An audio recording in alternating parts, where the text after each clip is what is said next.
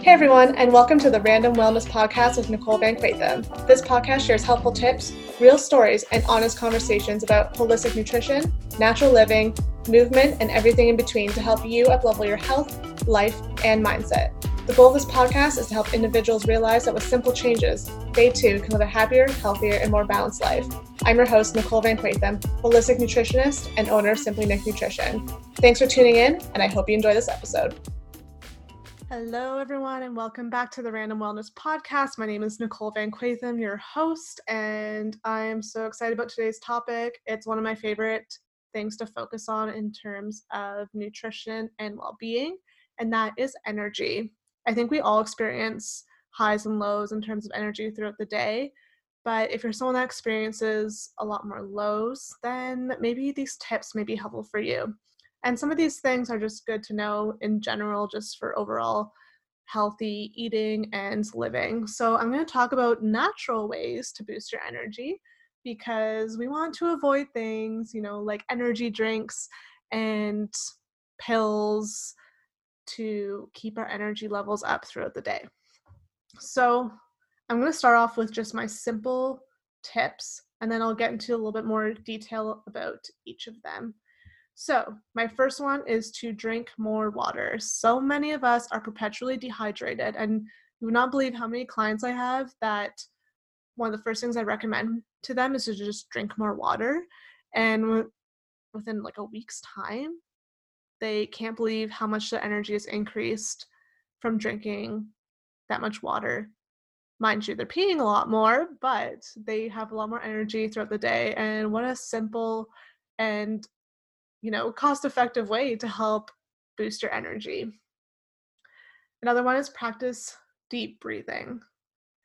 When you think about it, we're sitting at a desk all day or doing other things. We're not really focusing on our breath, and we do a lot of shallow breathing. So it's important that we take time to deep breathe and focus on our breath. So simple things that you can do is when you're in your car, especially if you're stressed out and you're in traffic, just breathe in through your nose, hold it, and then breathe out through your mouth. And do that a few times until you start to feel a little bit more relaxed. This is something you can also do at your desk if you're worried that people are going to look at you funny when you're doing it. First of all, who cares? But if you do care, head on into the washroom and take a few deep breaths in there or on your lunch break. Do it in the morning when you wake up. Do it just really anytime throughout the day, especially if you're feeling a little bit stressed or anxious. And this is a good way to help, energize yourself. Another key thing, which is going to sound silly to say, but is getting 8 hours of sleep a night. I have people who complain to me that they don't have a lot of energy, and then I ask them how many hours they sleep each night, and they say, 4 to 5. Well, you might have just paid me some money to tell you to sleep more. But all kidding aside, sleep deprivation can lead to fatigue and tiredness throughout the day, also brain fog and a lack of concentration. So a lot of people who are sleep deprived throughout the day kind of feel that, heaviness and drowsiness, but not related to necessarily energy levels throughout the day. Sleep deprivation long-term can impact your immune function, can create poor digestive and hormonal health, and so many other things. So it's really important that we focus on our sleep. If you're someone that has issues falling asleep, it could be something like insomnia, which I'm not going to touch on in this podcast, that has its own specific recommendations, but it could be due to chronic stress, which a lot of us experience, hormone imbalances, which you may or may not know that you have, drinking too much caffeine, having a poor diet, one, high in processed foods and carbohydrates, processed carbohydrates, not carbohydrates by themselves, and drinking, too much alcohol, among other things. But it's really important that we get those 8 hours of sleep a night. One of the things you can do, though, to help promote more restful sleep is to focus on good sleep hygiene. Sleep hygiene, some simple practices include making sure your room is really dark, making sure it's cold, not like freezing cold, but just a little bit cooler, and making sure there's no distractions. So that means putting your cell phone away at night. Don't put it right beside you where you can hear it vibrate or ring or see the light go off even. It's just good if it's away from you so you're not tempted to look at it. That blue light can also, mess up your circadian rhythm and make it harder for you to fall asleep. So that's just some simple tips that you can practice to promote better sleep. And then sleep in general can be improved by eating a whole foods diet, again, decreasing stimulants, decreasing stress and screen time, creating a good evening routine, creating a consistent sleep schedule, exercising, supplementation, which we can talk about, and so on. Other than sleeping, another thing that you might want to focus on is how much coffee or caffeine you're drinking throughout the day. I'm not going to sit here and tell you to never drink coffee again. Don't worry, I'm not evil. But if you are drinking too much caffeine, or depending on what time you're drinking it during the day, it could impact your ability to fall asleep and could also decrease your energy throughout the day. So if you find that you cannot get through the day without coffee, then there might be some other underlying issues there. You also want to avoid drinking, caffeinated teas and coffee in the afternoon just because it can disrupt sleep. Mind you, there are benefits to both caffeinated tea and coffee, typically because of their high antioxidant concentration. So again, just everything in moderation, but you kind of have to gauge it for yourself. Some people are also more sensitive to caffeine. So if you find that to you, then make sure you're limiting how much you consume. Exercising regularly is key. One, because it can actually help promote your energy levels throughout the day, but it could also promote restful sleep. So it not only helps you stay awake during the day, but it helps you get a good sleep. So make sure that you're exercising regularly, but not to the point that you're causing distress to your body. Some people who work out too much or too intensely can drain their energy and feel really fatigued. So try to find that happy balance for yourself. Even just getting outside is another one, and going for walks and just breathing in fresh air is another way to kind of invigorate yourself, especially if you're someone who's in an office where there's a lot of stagnant air. Just getting outside even for a few minutes and just taking a few breaths or going for a walk is a really great option. Another big one is managing stress, which some stress is actually good for you, but a lot of us are chronically stressed because of just day-to-day life.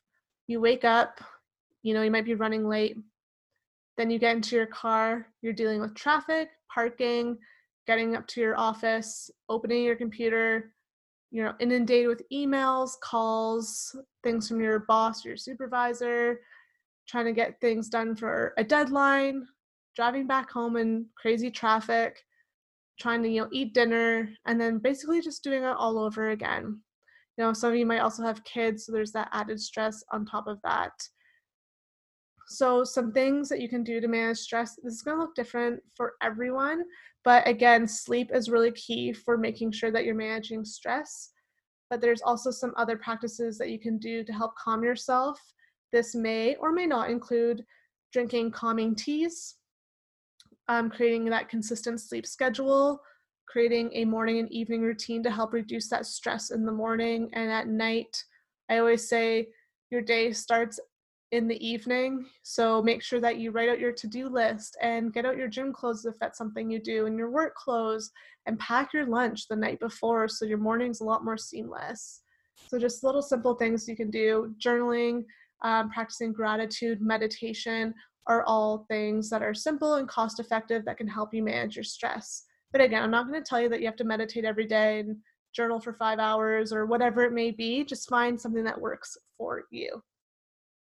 You want to support digestive and hormonal health. I won't get into too much detail about this because I will be talking about hormonal health and digestive health on the podcast.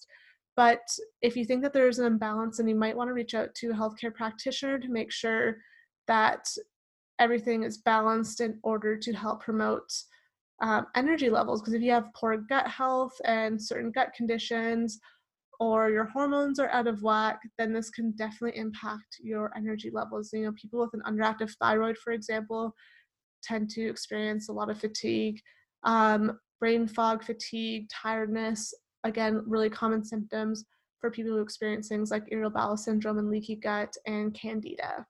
And kind of related to that is eating whole foods. So whole foods are so important. If you're eating a lot of processed foods that are high in sugar and refined carbohydrates, then you're going to experience that, burst of energy, but then also that crash.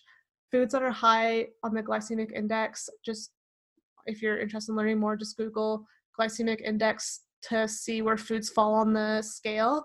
But look at that and see where foods fall. So you want to avoid foods that are high on the glycemic index because those are going to raise your blood sugar, but they're also going to cause it to crash. So you're not going to maintain those good energy levels throughout the day and maintaining that healthy blood sugar levels. So ways that you can do that is creating well-balanced meals. So making sure that you have adequate protein, fat, and complex carbohydrates at each meal, just to make sure that it slows down digestion a little bit and doesn't create that spike in your blood sugar. Now, if you're doing a lot of those things, but you just need a little bit of extra help, there could be some supplements that may be able to support you. I'm not going to say necessarily what they are because it would totally depend on the body system that is out of balance, whether it's your digestive system or your hormones, but definitely reach out to a healthcare practitioner if you think that you need a little bit of extra work done in order to support your energy levels. There's also things called adaptogens, which I kind of put under the supplement category as well, that have been shown to help with energy levels. For example, ashwagandha. There's quite a few others, but again, make sure that you reach out to a healthcare practitioner before taking any of these supplements and making sure that you're actually getting a good bang for your buck and not just taking things that you don't necessarily need. Maybe a good protein powder could be helpful, and also getting blood work done. Again, someone can help direct you on what blood work you should get done, but if there's a imbalance with hormones, perhaps getting your reproductive hormones or your thyroid hormones checked, maybe getting certain vitamins and minerals checked, such as iron. If you're low in iron, that could be affecting your energy levels as well. So again, really high level, drink more water, practice deep breathing, get lots of sleep, avoid too much caffeine, exercise regularly, get outside, find ways to manage stress, support digestive and hormonal health and even nervous system health, eat whole foods while avoiding processed foods and foods high in sugar, and along with that, maintaining healthy blood sugar levels and considering supplementation if you think that more work needs to be done. So I hope that those key tips were helpful for you. If you have any questions about anything I said in today's podcast, then send me an email, which I'll leave in the description, or head over to Instagram and send me a message there. I'd be more than happy to delve into more of these topics on the podcast, whether, it's just supplements or just sleep. I'll also be having some more experts joining me that can speak to some of those in a little bit more details. Send me an email or send me a message via Instagram if you have any questions. Thank you so much for tuning into today's episode. If you could take the time to rate and review, that would be greatly appreciated. If you leave a review, then I will enter you into a draw and I will announce the winner next week. The winner will receive a copy of the Holistic Wellness Roadmap ebook that includes close to 200 pages in content and healthy recipes. But before you sign off, I want to ask if you've ever wanted to make changes to your health and wellness but have felt overwhelmed or confused. Let's stop this overwhelm and make healthy eating, cooking, and living easier and more fun. Head over to simplynicknutrition.com and go to the freebies page to get started on your wellness journey. Thank you again for tuning in, and I hope this episode provided value and that you are inspired to live a healthier, happier, and more balanced life.